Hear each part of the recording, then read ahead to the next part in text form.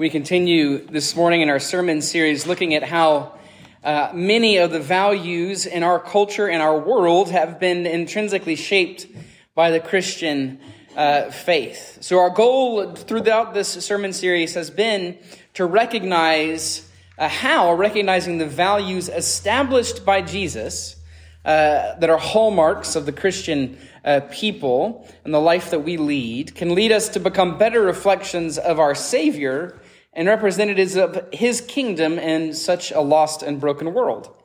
Even more importantly, our recognition and commitment to those values frees us to be a clear witness of his grace and reflect his love. So knowing these values are rooted in Jesus helps us embody the practices of his kingdom. It helps us to walk with our God, who not only defines what actually matters, but teaches us what it means to flourish as his children. This morning, we're looking at a story from the Old Testament. Historically, this story, this account comes after the Israelites return from exile. So this is after the major exile, after the major prophets. They come home to Jerusalem and they start to rebuild the city of Jerusalem. And we read in Nehemiah 5, 1 through 13, a particular conflict, crisis is occurring. And we read this in Nehemiah 5. Now the men and their wives raised a great outcry against their fellow Jews. Some were saying, "We and our sons and daughters are numerous. In order for us to eat and stay alive, we must get grain." Others were saying, "We are mortgaging our fields, our vineyards, and our homes to get grain during the famine." Still others were saying, "We have had to borrow money to pay the king's tax on our fields and our vineyards. Although we are of the same flesh and blood of our fellow Jews, and though our children are as good as theirs, yet we have to subject our sons and daughters into slavery.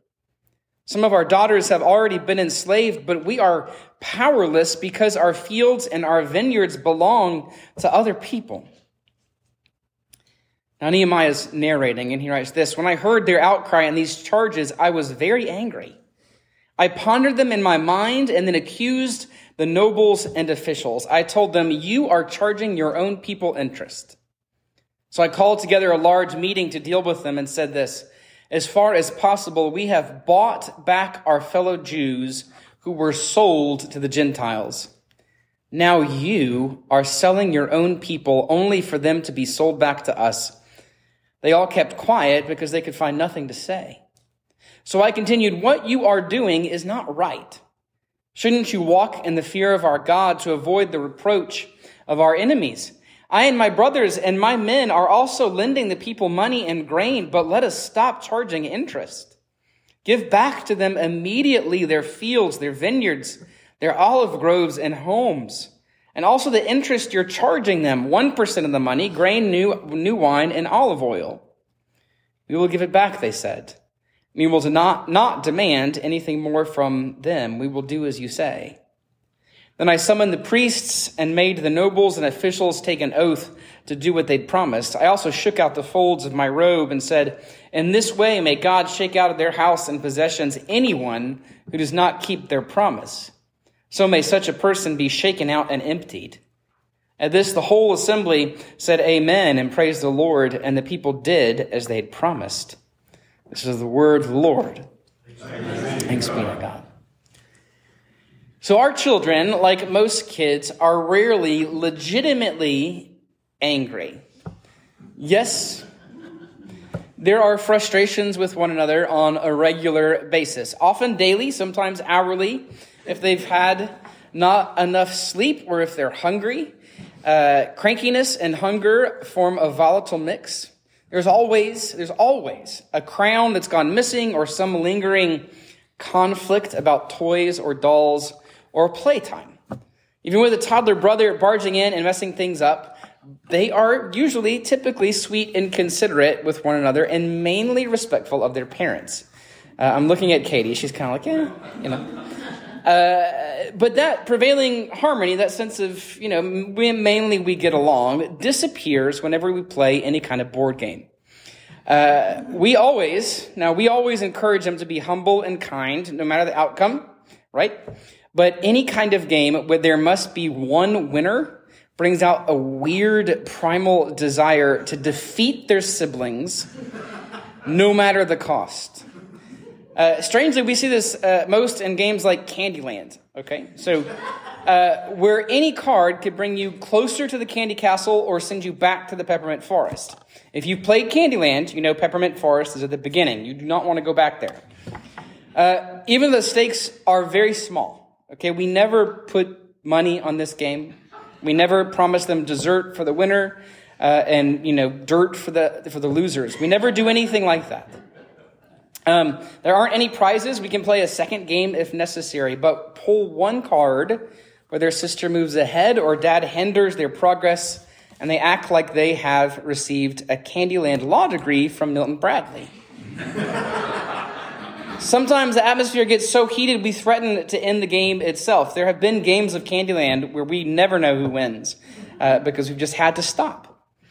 The anger our kids feel, of course, resonates with any sports fan who has ever been frustrated with a bad call from a referee that they feel hurt their team's chance of winning. We have this deep anger when it comes to things of justice. One thing college football fans, which started this past week, can agree on, everybody, no matter your team, is that the referee is blind. That their team did everything right and the other team cheated. They can all agree on that. But if we're honest, we feel that kind of anger in us whenever we see something that isn't fair or right or just. And in a fractured world like ours, that feeling is never too far away. There's a lot of things that are broken and wrong. There's a lot of things that don't meet our standards of righteousness or justice. We live in a fairly fallen world. The anger Nehemiah shows towards his fellow Israelites as they're attempting to rebuild Jerusalem after the exile then should not surprise us, because Nehemiah is angry at the beginning of chapter 5. Ever since the people of God had returned home, they'd been struggling against enemies who preferred them much better as slaves in a foreign country instead of their immediate neighbors. Now, Nehemiah had spent the first 4 chapters of the book leading the Israelites to victory against this external threat. But then a new internal threat cut this celebration, their progress, short. In the middle of a famine, wealthy landowners took advantage of a fragile situation to increase their wealth in 3 ways. And here's how they did it. First, they arranged mortgages with people on the edge of starvation, and they charged unreasonable interest because they knew how desperate the poor were to put food on the table and feed their families. Second, the poor extended those loans for more money to pay already existing taxes that were owed to the king of Persia, who would let them return home to Jerusalem. That meant they lost. So most families volunteered their labor and time to work on the wall that was being rebuilt around Jerusalem. So that meant that they lost income from their regular jobs. Third, families were forced to use their freedom, their literal freedom, as collateral, which resulted in a return to slavery. Now, as a result, the people who were put under these restrictions cried out to God for justice, saying, "This is not right. Please help us." Their hearts were broken not just by the condition, not just by the famine, not just by the fact that they're rebuilding a city with enemies around them, but the lack of compassion from people that they considered family. The Hebrew word used here for crying out is the same one, the exact same phrase used to describe the despair the Israelites felt when they were slaves in Egypt. That is not a coincidence in Hebrew. The injustice that Nehemiah witnessed was so far outside the bounds of acceptable behavior, he took time in verse 7 to be alone and let his anger cool. He said, I had to step aside and go and collect my thoughts. Because what incensed Nehemiah most was the perverse step of forcing recently freed slaves back into slavery. And these recently freed slaves were not strangers, but basically extended family, people that they knew. Rather than obeying the commands of the Lord and helping others, the wealthy people of Israel focused instead solely on themselves. Now, this makes some amount of sense. Making plans that preserve your own home or family is logical in times of deep uncertainty. Nehemiah and his friends had only been working on the wall, if we did the timeline, they'd only been working in Jerusalem to rebuild the city for about a month. Now, these people, they might succeed, but they could fail too. So taking advantage of those less fortunate might have been unpleasant, but it ensured their survival.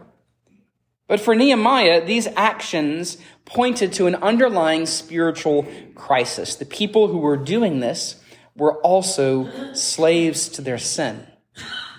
Their inclination for self-preservation had evolved into pure selfishness. Rather than putting their resources toward the restoration of their family, they profited off their misfortune. They harmed desperate and vulnerable people. They were unable to see past their own needs, and so they focused solely on themselves, forgetting the Lord's commands and the character of their Lord himself. If they'd even casually glanced at the law, they would have recognized that their God always had a heart for the poor and expected his people to have the same kind of attitude.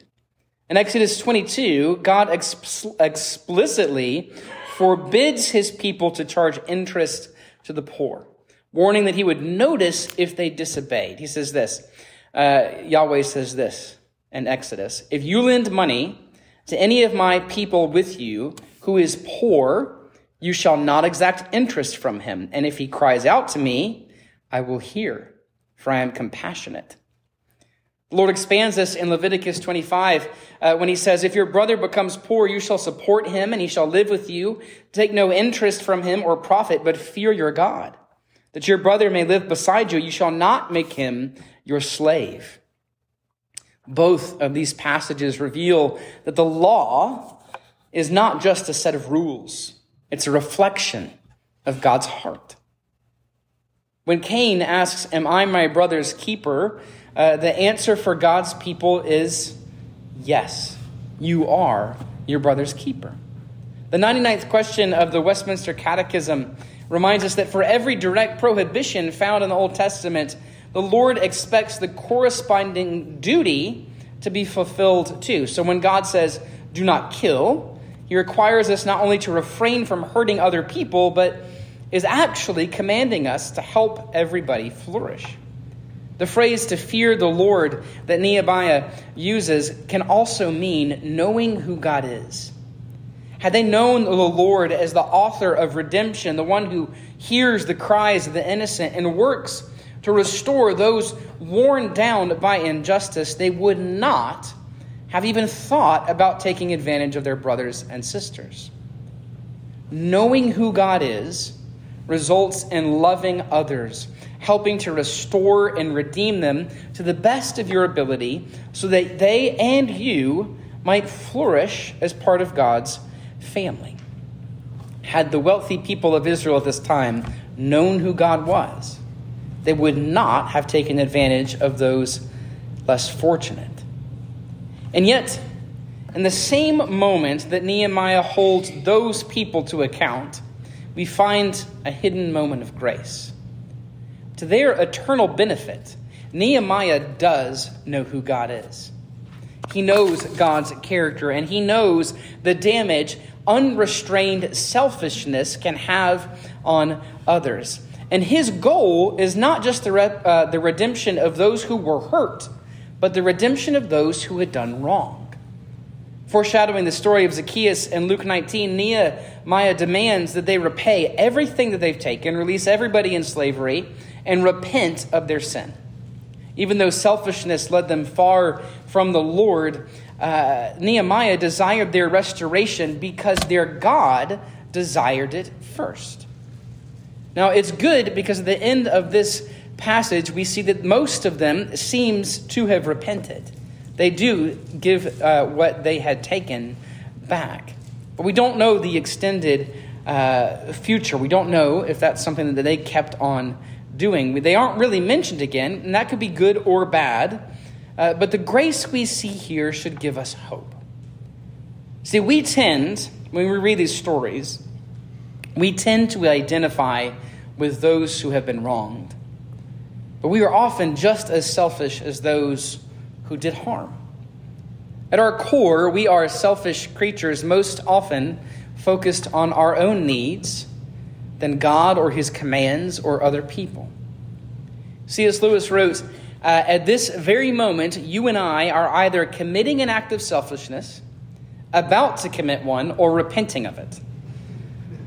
I think that's a great line. We may not create schemes to take advantage of other people, but we justify our lack of compassion as being too busy to get involved or not having the resources needed or time to invest. We rarely think about how to make the lives of other people better, much less how to help our community flourish. But just as the wealthy Israelites are called back to seek the redemption of their brothers and sisters by Nehemiah, so does Jesus free us to live into the exponential goodness of his love. See, like Nehemiah, Jesus redeems not only those who have been wrong, but those who've been doing wrong too.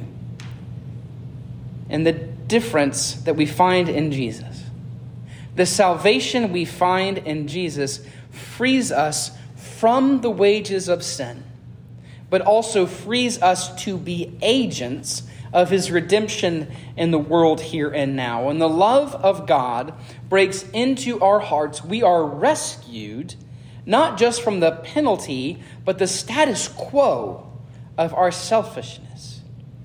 We are freed not just from the consequences, but we are invited into a deeper and more generous life.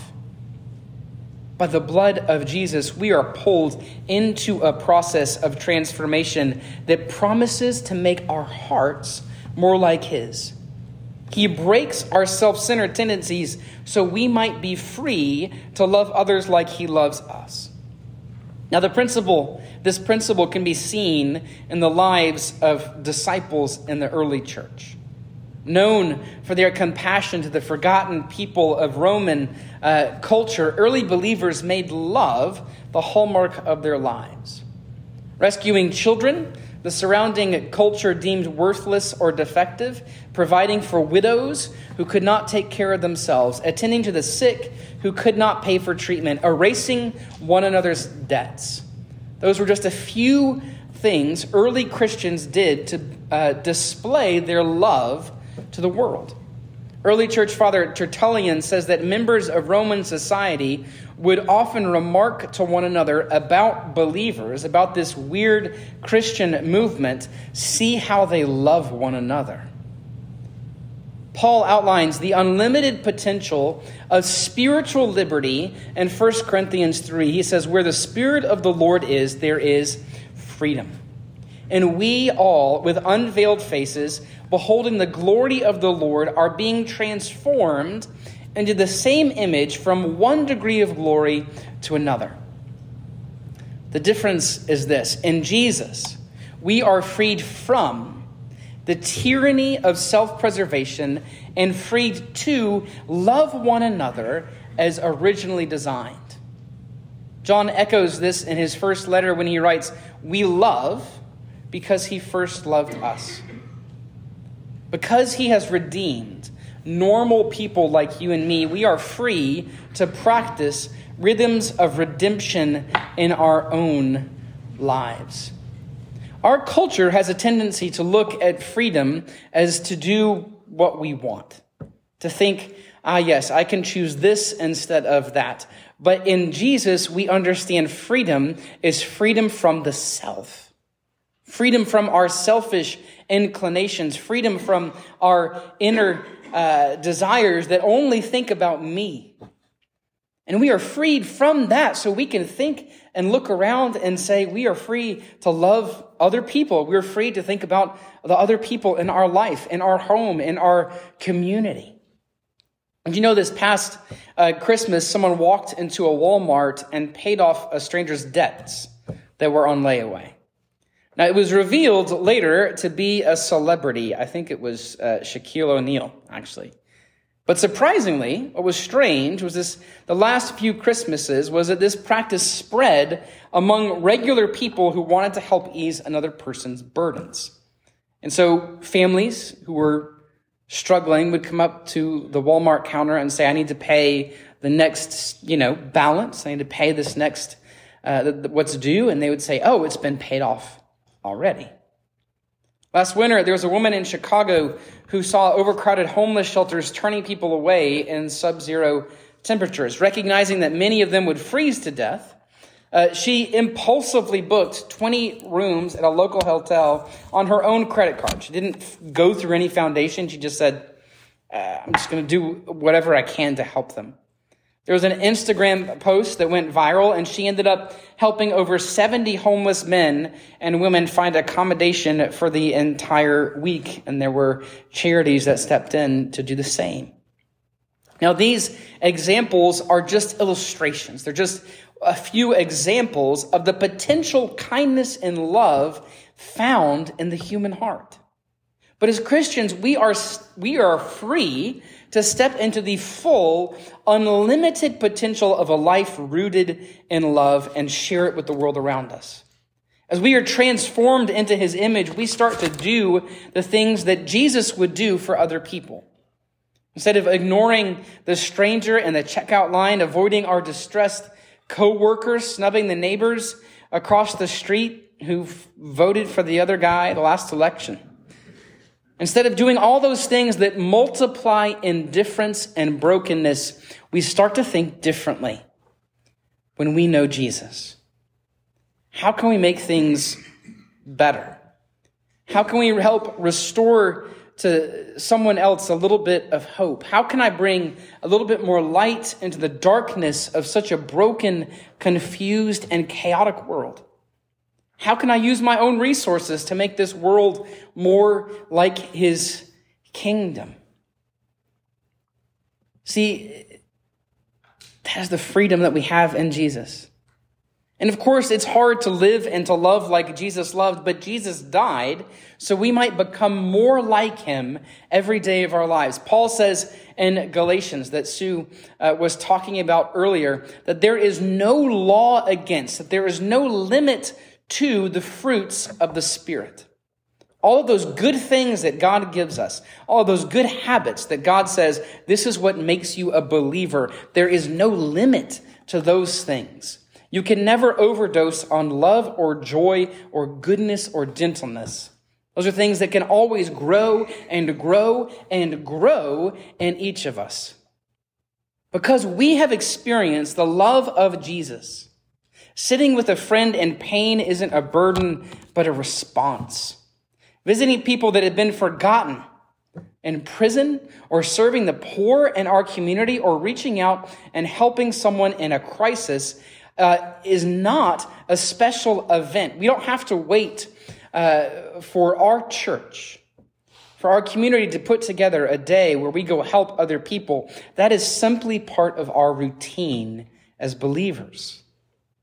John Calvin wrote that God is not like men so as to be wearied or exhausted by conferring kindness. That is what we can do too. Jesus promises